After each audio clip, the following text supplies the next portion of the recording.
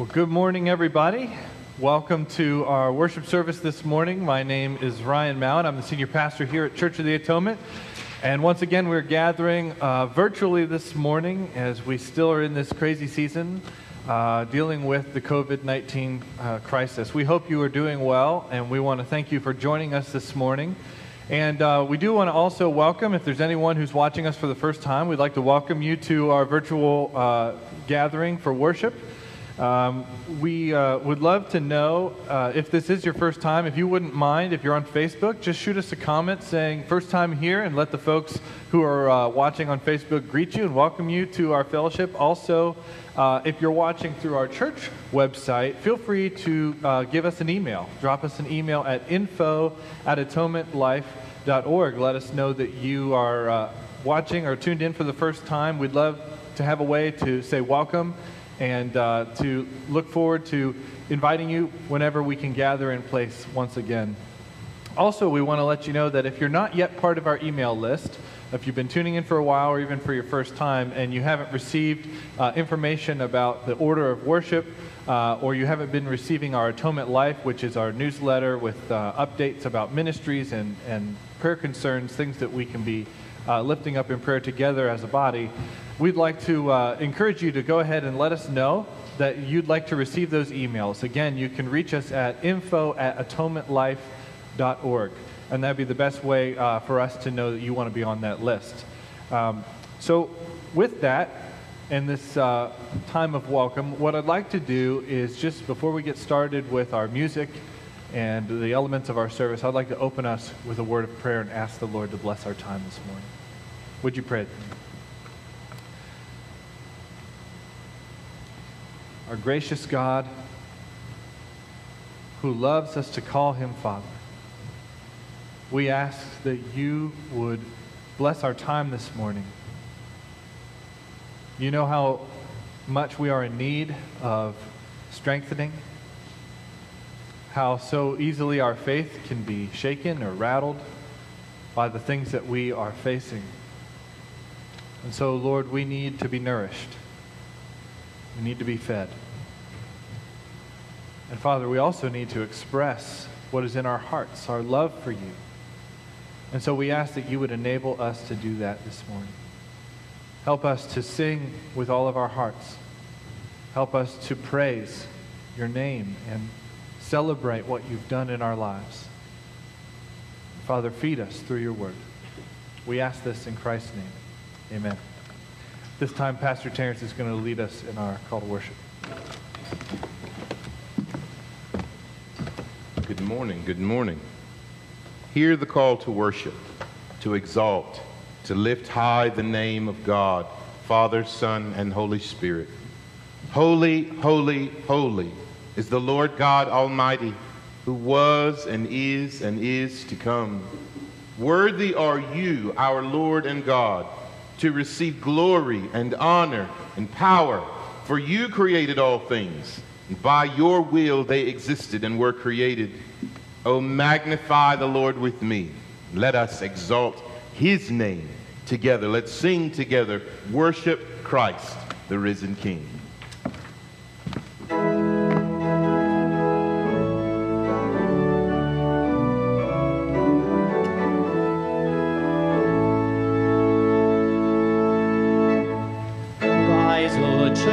And lift your voices, Christ has conquered death and hell. Sing as all the earth rejoices, resurrection anthems swell. Come and worship, worship Christ the risen King. See the tomb where death had laid him, empty now its mouth declares. Death and I could not contain him, for the throne of life he shares. Come and worship, worship Christ the risen King. Hear the earth protest and tremble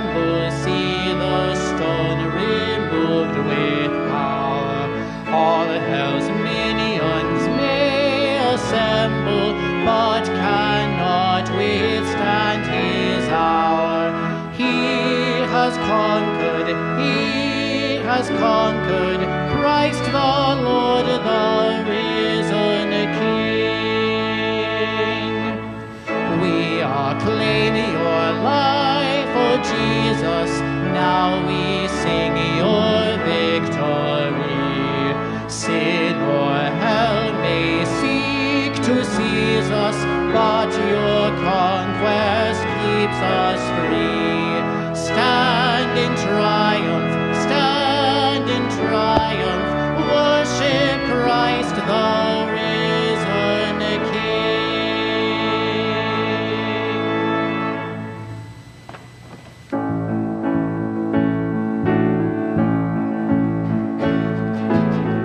By faith we see the hand of God in the light of creation's grand design, in the lives of those who prove his faithfulness, who walk by faith and not by sight. By faith our fathers roamed the earth, with the power of his promise in their hearts, of a holy city built by God's own hand, a place where peace and justice reign. We will stand as children of the promise. We will fix our eyes on him, our soul's reward, till the race is finished and the work is done. We'll walk by faith and not by sight.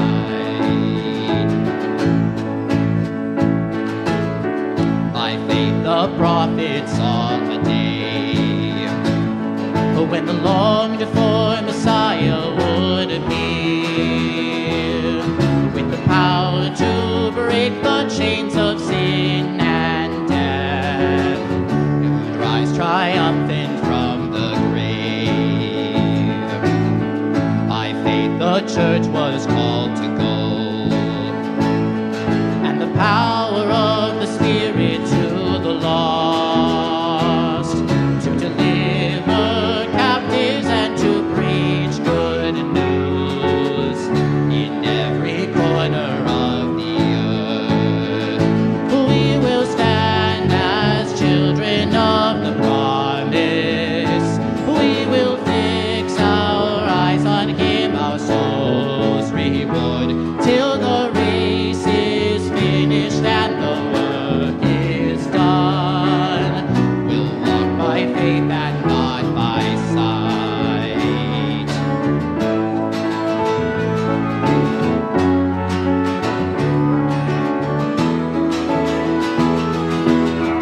By faith this mountain shall be moved, and the power of the gospel shall prevail. For we know in Christ all things are possible, for all who call upon his name.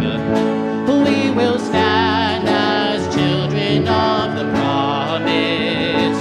We will fix our eyes on him, our soul's reward, till the race is finished and the work is done. We'll walk by faith and not by sight. We will stand as children of the promise. We will fix our eyes on him, our soul's reward, till the race is finished and the work is done. We'll walk by faith and not by sight. We'll walk by faith and not by sight.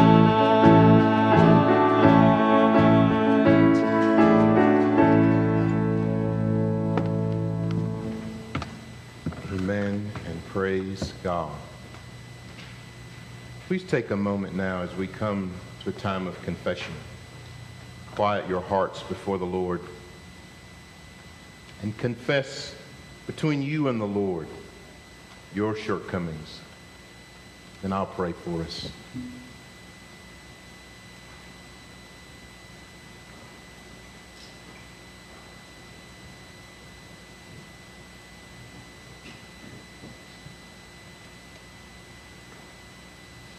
our Father in heaven, your instruction for how to live a life of faith in Christ is clear. Father, rather than following your instructions, we followed our own. This week, we've turned. We went after our own way. Father, we have catered to selfish hearts, our hearts. Father, we have broken your law of light with our love of darkness. Father, today we confess. Today, Father, we ask forgiveness. Today we stand in need of the Savior. Forgive us, your people called by your name. Forgive us for our complaining, our grumbling this week, our being dissatisfied with you. Forgive us, Lord, for not trusting you at all times. God, we ask, we plead, we beg your mercy. Cleanse us anew today. Wash us in your precious grace. Lord Jesus, you are the way, you are the truth, and you are the life. And it is in your name that we pray. Amen. God promises that through Christ our sins are purged. They are forgiven. We are cleansed. Hear that promise this morning from Colossians chapter 2, verses 13 to 15. And you who were dead in your trespasses and the uncircumcision of your flesh, God made alive together with Christ, having forgiven us all our trespasses, by canceling the record of debt that stood against us with its legal demands. This God set aside, nailing it to the cross. He disarmed the rulers and authorities and put them to open shame by triumphing over them in Christ. Amen and amen. Let's listen now. Whatever my God, let's sing together. Whatever my God ordains is right.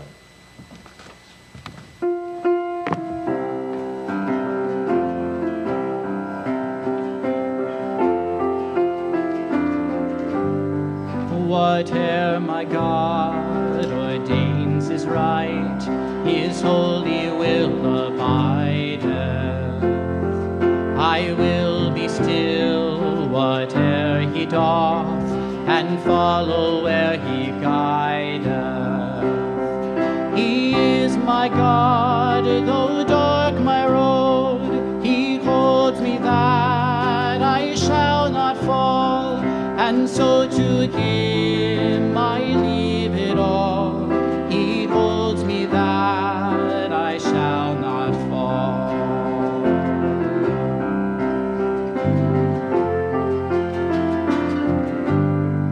Whate'er my God ordains is right, he never will deceive me.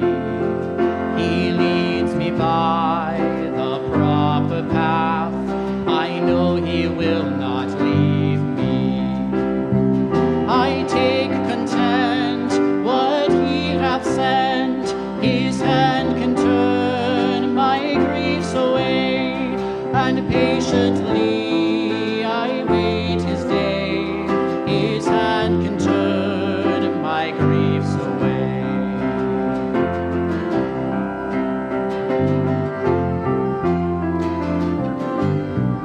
Whate'er my God ordains is right, though now this cup I'm drinking may bitter be to my faint heart, I take it all unshrinking. My God is true, each morn anew, sweet comfort yet shall fill my heart, and pain and sorrow shall depart, sweet comfort yet shall fill my heart.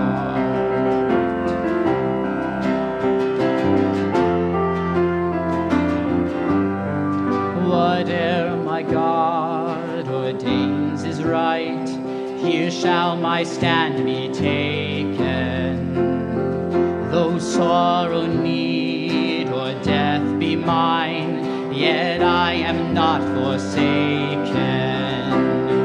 My Father's care is round me there, He holds me that I shall not fall, and so to Him I leave it all. He holds me that I shall not fall. He led my God, though dark my road, He holds me that I shall not fall, and so to Him I leave it all. He holds me that I shall not fall.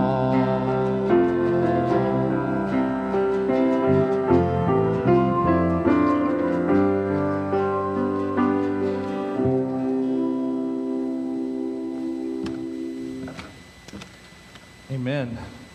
Well, we have come to the time in our service, which would typically be for our children's message. And the past couple weeks, I've tried to keep doing the children's message as we would have done it virtually, though. And I have to admit that it just doesn't really feel the same. I really miss the opportunity to see all of the kids of our church, all of you come forward and to come sit up here on the platform with me, and to be able to look in your eyes and tell you what God has put on my heart to share with you, to encourage you. It's an opportunity to see your faces before I pray for you. And so I really miss that time. And I'm sure some of you miss coming to church too. You've really been on my mind this week. And I know when we come back together, some of you aren't going to look like the last time I saw you. Some of you are going to have grown so much. You're going to be inches taller. You're going to have maybe a new hairstyle because there's no place to get your hair cut but home. And even though we get to have this time where we're talking to each other, or at least I'm talking to you virtually, it's just not the same. And it had me thinking that you're probably missing a lot of things too. You know, I've already mentioned church, but you know, you probably never thought that you'd be missing school, right? That's one of those things that when I was your age, I never thought there'd be a day I'd miss school. But if I were you, I'd be missing it right now. I'd be missing all the activities that you can do. Some of the sports, you know, as the weather has now turned warm, to think about baseball and soccer and all those things that we would love to do, track and field, to think about how we can't be playing with our friends right now. I'm sure some of you are really missing your friends. Yeah, you probably talk to them on the phone or maybe through FaceTime, on the computer, something like that, but just not being able to play with them and have time with them. And maybe that's the way you're feeling about your families. You're able to talk with them on the phone, but you just don't have time to be with them, to share a meal together, and to give them hugs and get hugs from them. And some of you even have missed birthday parties, these times where we would have big celebrations to celebrate that you've gotten older. You've turned 1 year older, and you're growing, and you're learning things, and you're becoming the person that God is making you to be. And I think it's really hard when we don't have those things. And I think probably a lot of you are feeling that. You know how hard it is, and you miss those things a lot. And so there's not really a sermon necessarily, or a message that I want to give to you, other than I want you to know that this week I'm praying for you. That I understand that this is a hard thing. And it's easy for us adults sometimes to get our heads stuck in our own world, think about how hard this is for us. And sometimes we forget how hard it is for you. And so I'd like to pray for all the kids of our church this week. So if you are a child, even if you're a youth, if you're living with your parents, so maybe you're even 40 at this point. If you're living with your parents, I just want you to know I'm praying for you this week. Praying that God would just make himself known to you. And I'd like to begin by praying for you just now. Father, you know the things that we miss, and you know how frustrated we are by this season. And you know how hard it is when we can't have the connection and the community that we're used to. And so, Lord, I pray right now that for each of the children that are tuning in and listening to this worship service. I pray that you would just bless them. I pray that you would make their hearts be filled with your joy. I pray that they would understand just how much you love them. And I feel, Father, just a heavy heart for all that they're missing out on. And Lord, we just trust that in this time you would remind them that it is a time of keeping them safe. And it's a time of, while we miss things, looking forward to being together again. And so I pray that you'd fill them with a hope, looking forward to those days. Help us as parents and pastors and people of the church to just encourage and think about the little ones and be lifting them up in prayer this week. We ask this in Christ's name. Amen. Amen. Well, we are beginning a new sermon series, and I'm not sure if you can see everything on this graphic, but we'll work on it and make it public here soon. But in big letters, hopefully you can see at home the word hope. And the line on the top says in the midst, and the line on the bottom below it says of hardship. So hope in the midst of hardship. And we're going to be looking at the first 12 verses of 1 Peter. Last week was Easter, and along with our governor, I gave an invitation to hope. Easter was a celebration of hope, and I talked about how, the Lord Jesus, in the road to Emmaus, meeting these two disciples, he rebuilds their reason for hope. He gives them a reason to hope again, rationally and personally, that his resurrection symbolizes and communicates to us, even now, 2,000 years later, powerful reasons to hope again. And I read a passage from a letter written by the Apostle Peter. It actually comes from this section of Peter's letter that we're going to be studying over the next couple weeks. Peter was writing this to groups of people that had never seen Jesus, but knew him and loved him. You might remember that I read this verse. It's verse 8. Though you have not seen him, you love him. Even though you do not see him now, you believe in him and are filled with an inexpressible and glorious joy. I love this scripture because it's such a vibrant depiction of the faith that we have in Christ. That without seeing him face to face, their hope is alive, and our hope is alive, filling them with an inexpressible and glorious joy.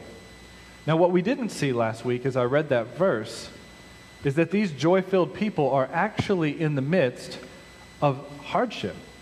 That this inexpressible joy that fills them is something that they are experiencing in the midst of tremendous hardship. And the purpose or the reason that Peter is writing them this letter is to encourage them.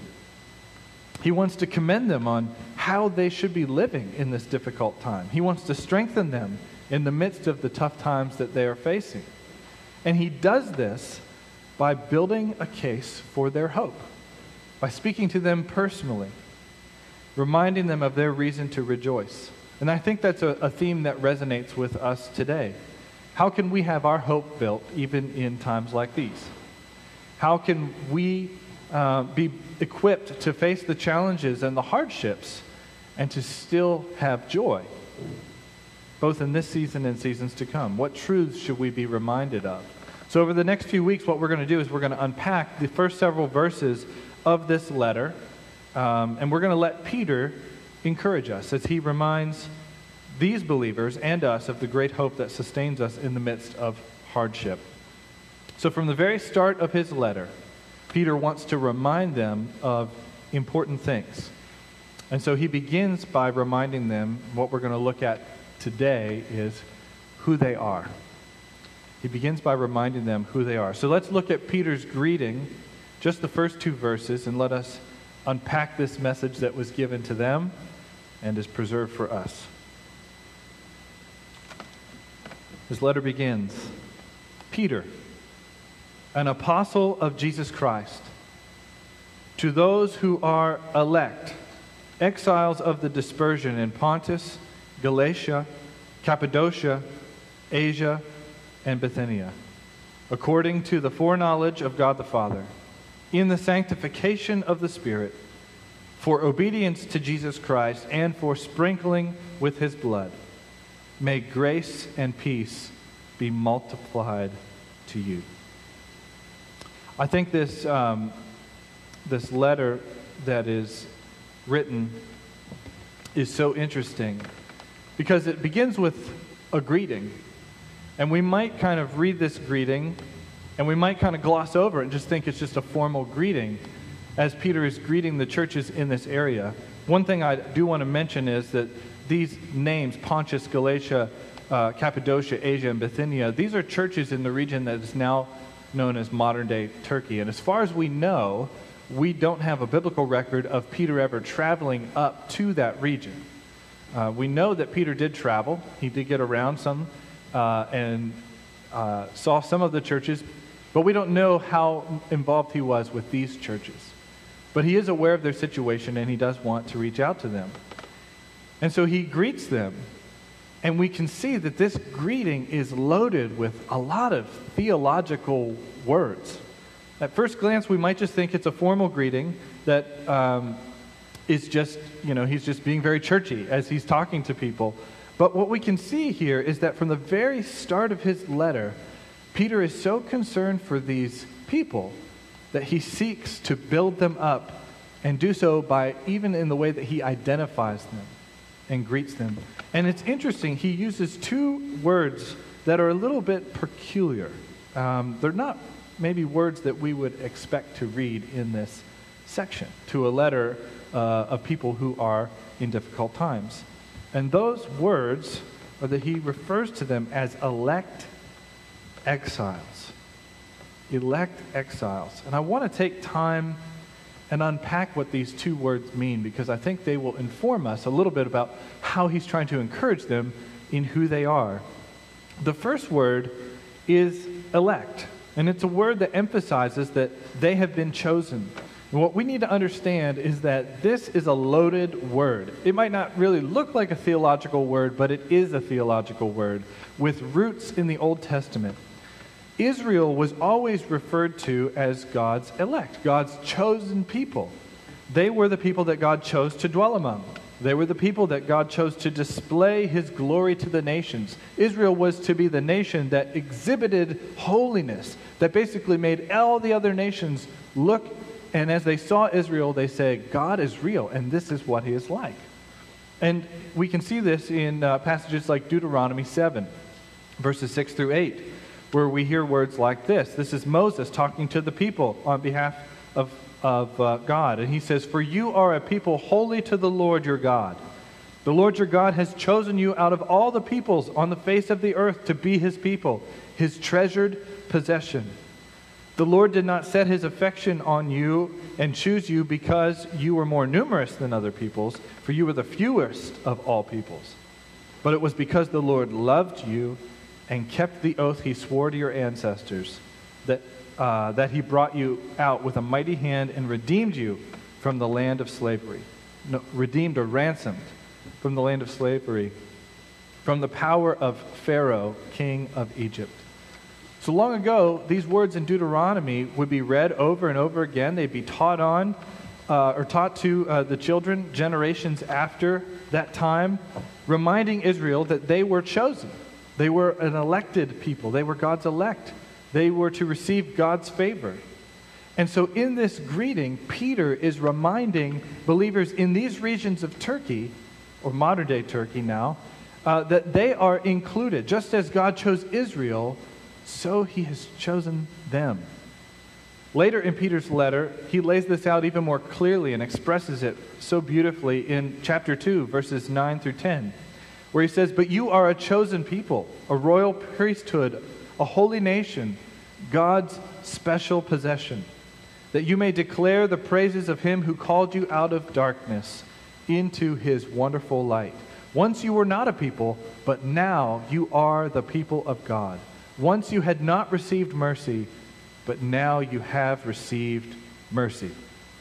It's clear that in his greeting, as he's just approaching these folks who are living in this area, in this time of hardship, Peter wants them to know who they are. He wants them to know that they were chosen to display God's glory, chosen to declare God's praise, to be a light to the nations, and they have been pulled out of darkness. And Peter speaks to the perfection of their election, the perfection of this choosing by God, by reminding them how they were chosen, how the triune God, Father, Son, and Holy Spirit made it so. And so he says they've been chosen according to the foreknowledge of God the Father. But what does it mean that they were foreknown? Well, it's always helpful to see if a biblical author, like Peter, uses this word elsewhere in his letter to get clues on what this means that God foreknew them. And Peter does this later in chapter 1 when he says that Christ was foreknown before the foundation of the world, but was made manifest in the last times for the sake of you who are, through him, believers in God. It's important for us to see this, that God foreknew Christ, but Christ was not made manifest until these last days. It's important for us to see what does knowing look like in Scripture. If you look up knowing and how that's used in Scripture, it always communicates an intimate relationship. A relationship that is special, that's close, it's committed. A relationship that communicates favor. And so what Peter is trying to explain here to these folks by saying that they were elect according to the foreknowledge of God the Father, Peter's communicating here that just as Christ was known by the Father, that they were precious, that there was an intimate relationship, that in the mind of God, in eternity, outside of time, he also knew them.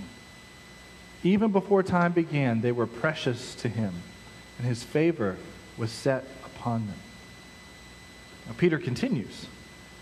Not only was God the Father working to elect them, to choose them in his foreknowledge, but they've been chosen now in time through the sanctifying work of the Holy Spirit. That is, that the Spirit has set them apart.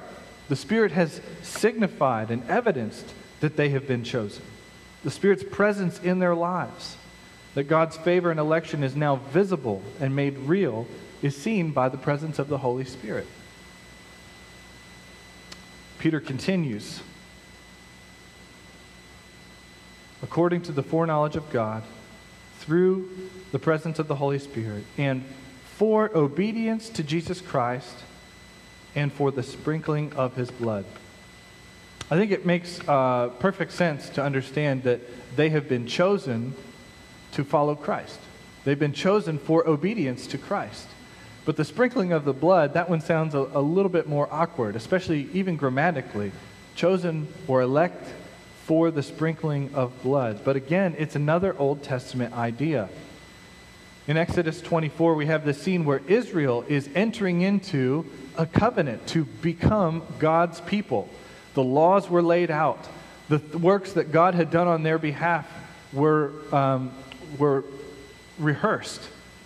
And so Israel was at a point where they were told, will you obey all that the Lord has called you to do? Will you follow the Lord as your king? And they say, yes, we will. We've heard all the laws, all the statutes, and we will follow. And what proceeds next in that account is that Israel enters the covenant when Moses takes the blood of all of these sacrifices that the people bring, and he sprinkles it on the people and says, this is the blood of the covenant that the Lord has made with you in accordance with all these words. It was the sprinkling of the blood that was a sealing of the covenant. It was signifying that they were ransomed from Egypt and now freed to become God's people. And so in this summary, as Peter uses all this theological language, and he talks about the Father and the Son and the Spirit, he is reminding believers that they are who they are because the triune God, Father, Son, and Spirit, made it so. What the Father willed, the Son made possible, and the Spirit has applied. And so it's also important, as we think about this idea of election, of what it means to be chosen, to consider the source who's preaching this good news and reminding these people of this thing. At this point, we need to remember who's writing this letter and who Peter is. That this is the same Peter who was a Galilean fisherman. And he can probably remember the day that he was mending his nets and Jesus approached him and told him, "Follow me." He can probably remember the day where he was chosen to be a disciple. This is the same Peter who, after he had denied knowing Jesus while Jesus was going to the cross for him, later in the resurrection time, he was rechosen, restored to ministry, and told once again by Jesus, "Follow me." This is the same Peter who saw the outpouring of the Holy Spirit, the fulfillment of the prophecies in Joel, that God was building his kingdom, that he was making and calling people to himself. Peter saw how the Spirit began sanctifying people and setting them apart for this work. This is the same Peter who then a few chapters later in the book of Acts was called to witness the Holy Spirit coming to the Gentiles, the people that were not Jews, receiving a vision that showed him that even those who were not part of Israel through biological ways have been chosen to be part of God's people. And that is the Peter who is writing these words for these believers and for us. The same Peter who was threatened and imprisoned and faced all kinds of hardships as an apostle. I think we can think about who it is that's writing this and kind of marvel at the change that has taken place in his life. The same man who had denied any knowledge of Christ is now the man who cannot but speak the truth of Christ. What changed? Peter knows, better than anybody maybe, that he was chosen. He was elect. He knows that he has been called for this purpose.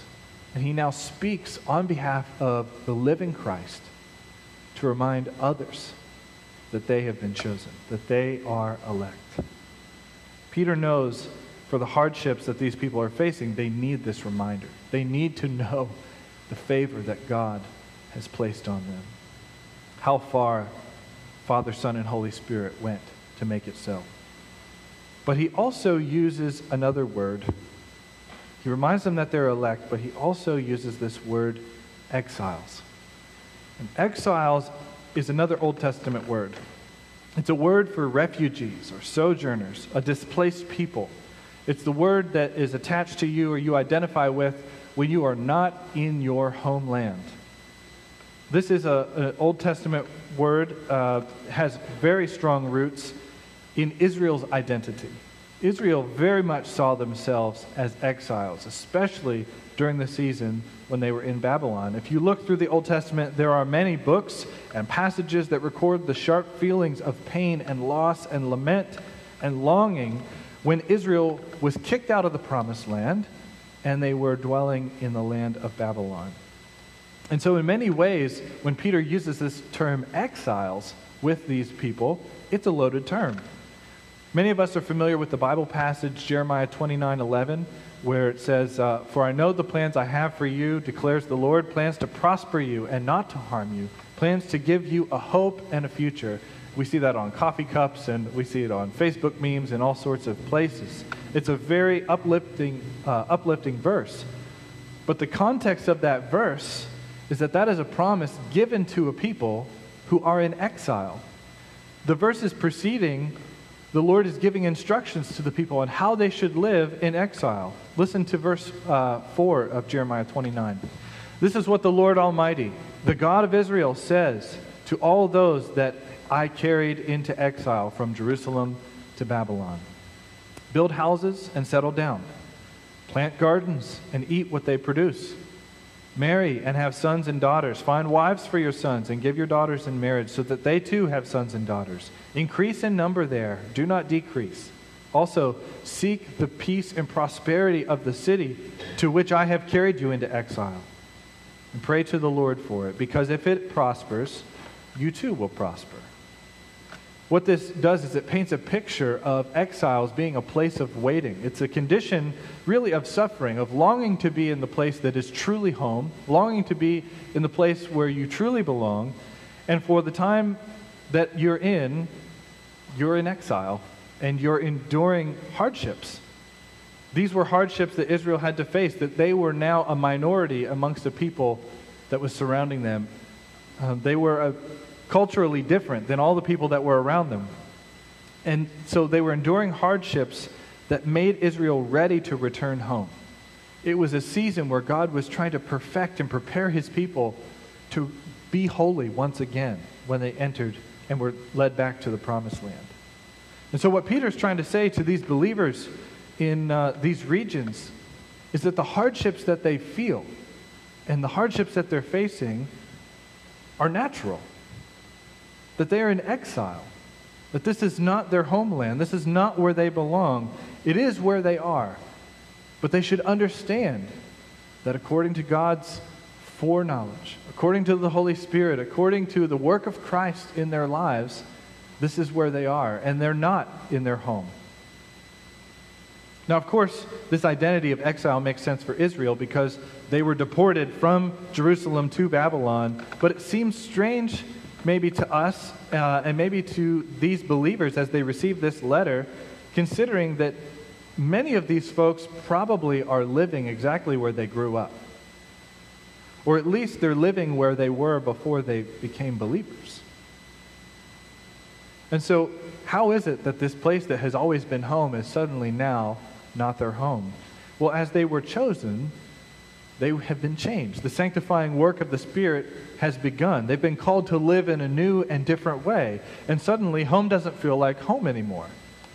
They've become outcasts in the eyes of society. And so Peter speaks to this later in his letter to them. He tells them, keep your conduct among the Gentiles or unbelievers honorable, so that when they speak against you as evildoers, they may see your good deeds and glorify God on the day that Christ returns, on the day of visitation. Peter gets more specific about how these exiles should understand and process and respond to the rejection and the persecution even that they experience. And he does this in chapters 3 and 4. So why is Peter greeting them in this way? Well, by greeting them this way, Peter is acknowledging the feelings and hardship that they feel. He wants them to know that hardships that they're experiencing are revealing the new reality. That they're not a reason to doubt, but a reason to have confidence that they are, in fact, God's elect. That this is not their home and it's not where they belong. So after addressing them as elect exiles, reminding them of who they are, he's trying to instill in them a sense that they're not truly home yet.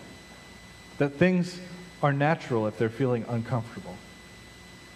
He continues with his greeting by giving them one more phrase that promises an encouragement, or at least hopes for encouragement for them. He says, may grace and peace be multiplied in you. Peter has reminded them who they are, and so he's reminded them who they are, that they are elect, they're chosen, they're exiles. They're not at home yet. They're in a time of waiting to be in that better place, the place that truly feels like home. He's reminded them of their identity, of who they are, so that they would have a sense of God's grace. God's grace. They'd be reminded of the favor that is undeserved, but that they've received. And also that they would have a sense of God's peace, the wholeness that comes from God's favor working in our lives. Peter's hope is that those things would be multiplied in them, that they'd be filled with the experience of blessing and rest, even in the midst of this hardship and exile. And Peter knows that if they're going to experience those things, they need to remember and be reminded who they are. Well, just as this was an important reminder for them, it's an important reminder for each of us. I used to say, oftentimes in passages that dealt with people who were experiencing persecution or rejection, I used to say that, not many of us have ever experienced persecution or rejection, the social rejection or abuse that the people have in passages like this, or maybe even the people who are our brothers and sisters around the world. We have never experienced that thing. And I think generally that's probably true in some degree, but I am realizing as I continue in ministry, I learn of a growing number of instances of various hardships that have come upon people for following Jesus. Now, maybe not to the degree that these believers are, and like I said, maybe not to the degree that many of our brothers and sisters around the world experience, but I've heard enough people share about instances in their life when they face social or familial or emotional or economic hardship because of their faith. And so I don't want to make a blanket statement like that, because I know some of you really resonate with this passage of home not really feeling like home anymore. At the same time, though, there's still many of us who find it hard to name a substantial personal hardship that we have experienced on account of our faith. And so that said, that doesn't mean that we don't wrestle with the same struggles and have the same questions when hardships hit. You know, there is a hardship that our entire country has been plunged into right now. In fact, our entire world. We've all been touched by it. Again, some of us in more degree than others. We feel the loss of freedom, that we can't escape the house like we used to and do the things that we used to do, that we've had to give up those activities and things that we've enjoyed. Some of us have really been grieving the loss of community. Though we might stay connected virtually, the sadness that we feel of not being able to gather together with friends or family or church family. We've got the loss of income that some of us are feeling, that hardship, the worry about how we'll make ends meet or whether our business will open up again. This week I learned of one of my friends from my last church who's experiencing the loss of a loved one. And I know many in our congregation, there's been a few who have lost parents in this time. My friend lost his grandfather to COVID-19, and his grandmother, his grandfather's wife, now has it. And he, like many in our country right now, are feeling this hardship as this sickness seems to take from us people that we love prematurely. And even those who have lost loved ones not to COVID-19, there's a sense of loss when we can't receive the comfort and encouragement from the services and the gatherings. These are just some of the hardships that we're experiencing right now. And they aren't because of our faith, but they certainly do test our faith. I'm going to be honest with you for a moment that when I experience hardships in life, the thing that I'm often guilty of is not remembering who I am. I usually forget who I am and where I belong. It's easy for me to forget how God has set his grace upon me, how he's pulled out all the stops, how Father, Son, and Holy Spirit have worked to choose me and set me apart so that I might display his glory in my life, so I might be a visible testimony to the goodness of God. It's easy for me to question that truth when hardship hits, to wonder, does God really love me? Why is this happening? And to forget who I am. And so for me, I need to read Peter's words. I need to remember the man that writes them. I need to consider what he's saying about me, that God chose me and he set his favor upon me, that he set me apart through the work of the Holy Spirit to follow Jesus and has done everything in Christ so that I could be one of his chosen people. And so in this season of hardship, if you've placed your faith in Christ, remember who you are. Remember that you have been chosen. You're elect. Spend time meditating on that this week, on how much God has set his favor on you.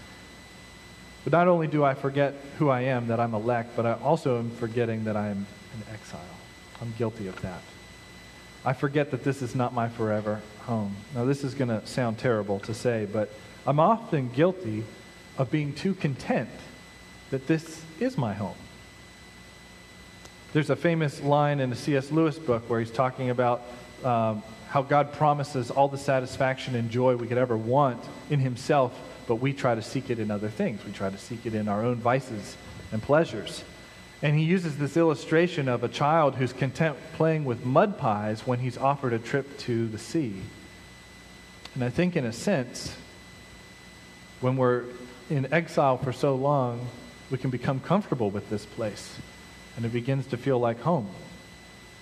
And I think for me, I can be far too content, just wanting when the hardships come, for the hardship to be gone. Not that I expect all hardships to just all of a sudden disappear, but as long as they're not too bad or too many, I can live with that. And maybe, like me, sometimes, many of us may not be hoping for enough.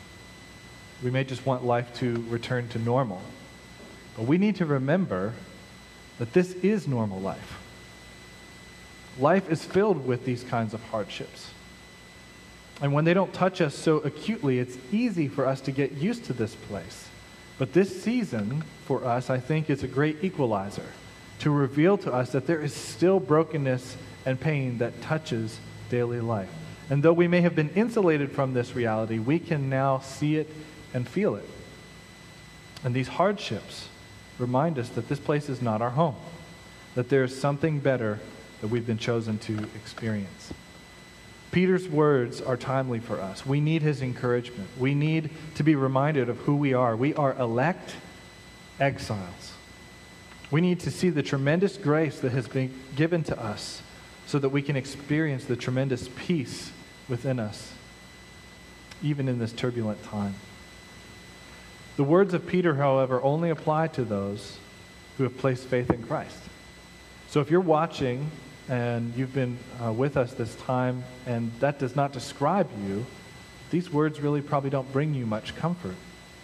They do not yet apply, but I would argue that they could. For you, these words are not a reminder, but they're an invitation to understand what Christ has accomplished for us. They're an invitation to understand that even though there are many hardships in this world, those hardships point us to long for something better. And Peter's words are an invitation to learn of what Christ has done for you, what the Father might have known outside of time, and what the Spirit can make present now in your life. We'd love to be a part of helping you with that learning by answering questions or even listening to your perspective on these things. So please don't hesitate to reach out and be in touch with us if you want to shoot us an email or a message. We'd love to know how we can maybe have a conversation, help you to understand these things for yourself. But these people, in the midst of their hardship, they needed to remember who they are. They needed that reminder. And one way that we would typically remind ourselves of who we are in Christ weekly as we gather in worship would be to partake in communion. Every week we had the privilege in our gathered worship of receiving the Lord's Supper together and remembering who we are, that we've been chosen, that God's favor has been set upon us, that we've been set apart by the Holy Spirit, and we've been included in this good news because of Jesus' life and death, which the bread and the cup symbolize. This new covenant that we are now one of God's people because we have been sprinkled with the blood. That's why Jesus instituted the Lord's Supper, this meal, many, many years ago. So his people could gather in his name and remember how God pulled out all the stops to make them his people. But we can't do that right now. We can't gather in that way. And as we can't gather together, we miss this opportunity for communion, to be reminded. Now, it's important to remember that the meal does not affect the promise, that we don't lose the promise or have reason to doubt it because we're not taking communion on a regular basis. The communion meal is there and given to us to remind us of the promise. It's to be visible words of encouragement, to remind us of who we are. I was watching Facebook this week, or last week, on Maundy Thursday, and a colleague of ours in the PCA at a church in downtown D.C. named Duke Kwan, a good pastor and brother in Christ, posted something on Maundy Thursday. Maundy Thursday, many churches celebrate the Lord's Supper, and if you watch the reflection, you may have already gotten a sense of where I'm going with this. But he posted a conversation that he had with one of his children, and the conversation went like this. Daddy, it's Maundy Thursday. Are we going to celebrate communion today? No, honey, the Lord's Supper is a family meal. And just like we wait for each other for dinner, and you don't eat by yourself even if you're hungry, we're going to wait here until we're together again as a church family. And then he said, it's kind of sad that we have to wait, isn't it? But you know how food tastes even better when you're really hungry? Well, when we're finally back together as a church family and we get to eat the Lord's Supper, it's going to be so good, isn't it? The idea that he captures there in that conversation with his daughter just struck me so vividly. I think there's a powerful sense in which we are so missing our fellowship and our gathering and this opportunity to have communion and this family meal, to be reminded of who we are.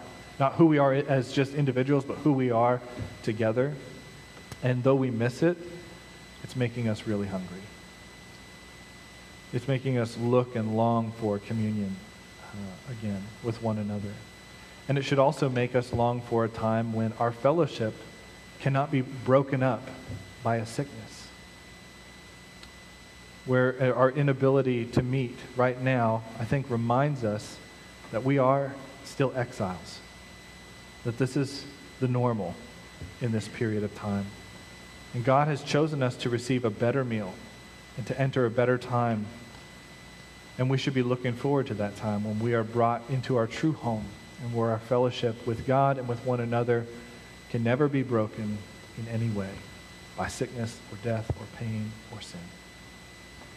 And so while we remind ourselves of the promises signified and sealed in communion, may our abstention from this meal in this time remind us that we are also exiles. Yes, we are elect, but we are exiles longing to be where we should be. Let us pray. Father, I thank you for your word. And I thank you for the words that you spoke through Peter, an ambassador to believers facing many hardships, who used a simple greeting to remind them who they are, that they were chosen and that they are not yet home. Father, we pray that we would revel and reflect in this good news, what this means for us. As Peter wrote these words and you have preserved them as a message for us in this hardship, let us be reminded that we've been set apart, that we have your favor, that we are your people. Let us cherish that thought. And help us also to remember that we are longing for something more, that we are exiles. We are waiting a blessed day when we will have full communion with you and with one another. We ask this in Christ's name. Amen.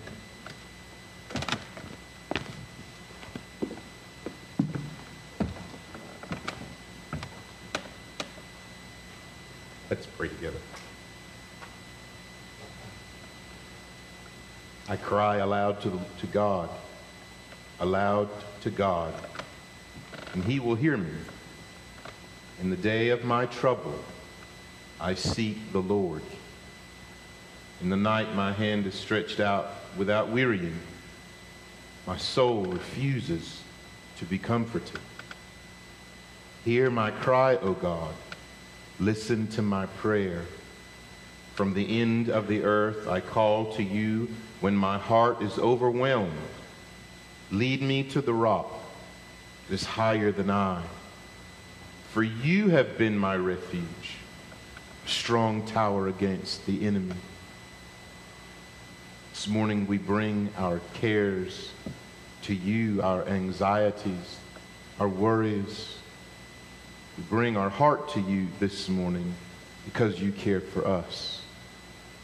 Your word teaches us, O God, that we can bring everything on our minds and lay them at your feet. You wait to hear us. You wait and you listen. Today, O God, we come and we pray for our nation, the world, our state, our city, our neighborhood, our community. We pray for our church. We pray, Lord, today for those wrestling with depression, those wrestling with hopelessness, those who think they have no purpose. We lift before you, God, those who are paralyzed with fear. And we ask you, God, to give courage. We ask you, O Lord, to strengthen their faith.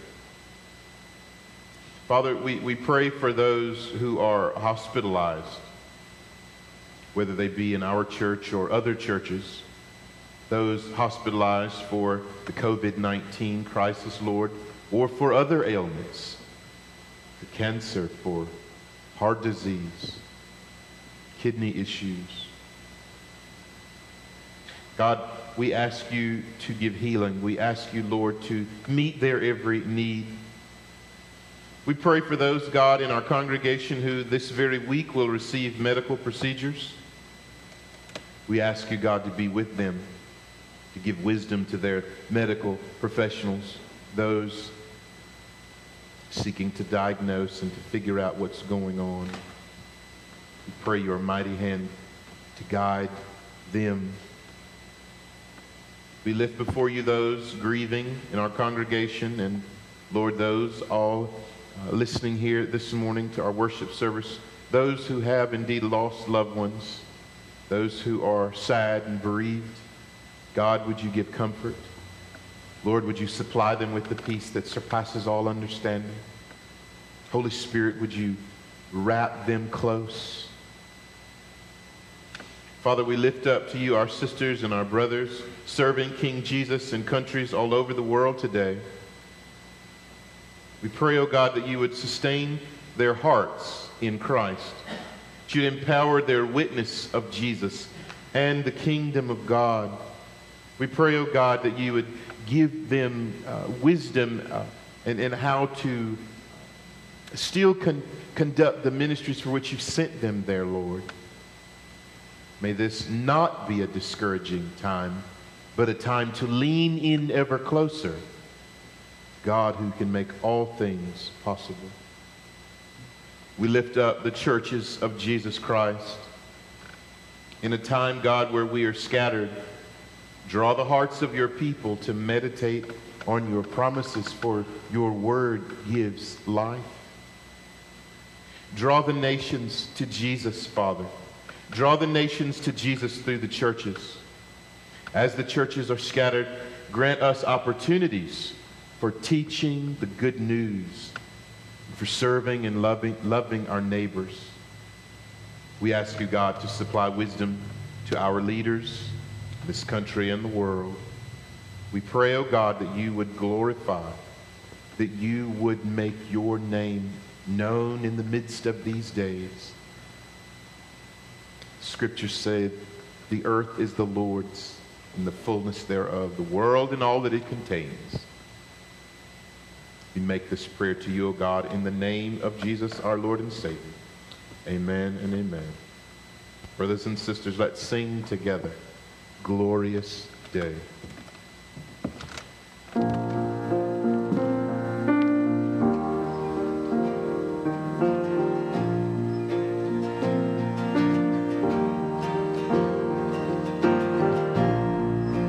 One day when heaven was filled with his praises, one day when sin was as dark as could be, Jesus came forth to be born of a virgin, dwelt among men, my example is he. The Word became flesh and the light shined among us, his glory revealed. Living he loved me, dying he saved me, buried he carried my sins far away, rising he justified freely forever. One day he's coming, oh glorious day, oh glorious day.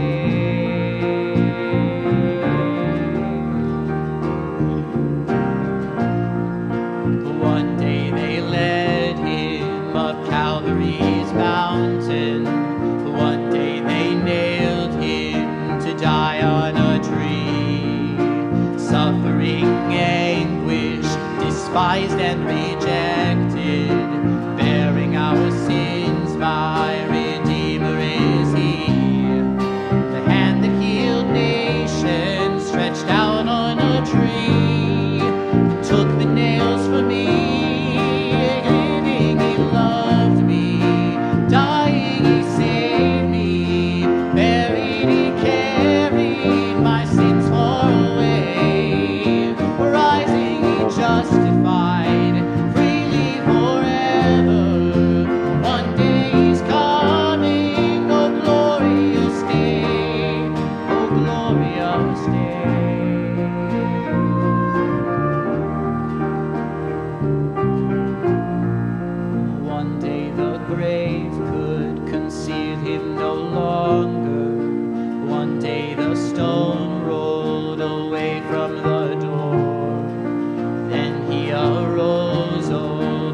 death he had conquered.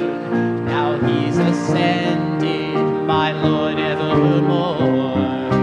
Death could not hold him, the grave could not keep him from rising again. Living he loved me, dying he saved me, buried he carried my sins far away, rising he justified, freely forever. One day he's coming, oh glorious day, oh glorious day, glorious day.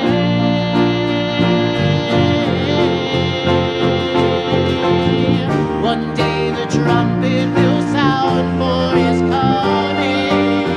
One day the skies with his glories will shine. A wonderful day, my beloved one bringing. My Savior Jesus is mine. Living he loved me, dying he saved me, buried he carried my sins far away, rising he justified, freely forever. One day he's coming, oh glorious day, oh glorious day, oh glorious day, oh glorious day. Amen. And we look forward to that day. As you prepare to go about the Lord's Day, we know that there are some Sunday school offerings that are being offered. We encourage you to take part in those. There's a women's Sunday school, several opportunities for children to meet. I think tonight the youth group is getting together. We encourage you to have connection and encourage one another, speak truth to one another, lift one another up in prayer. And as we go throughout our week, may the grace of our Lord Jesus Christ, the love of God the Father, and the fellowship of the Holy Spirit be with us now and always. Amen.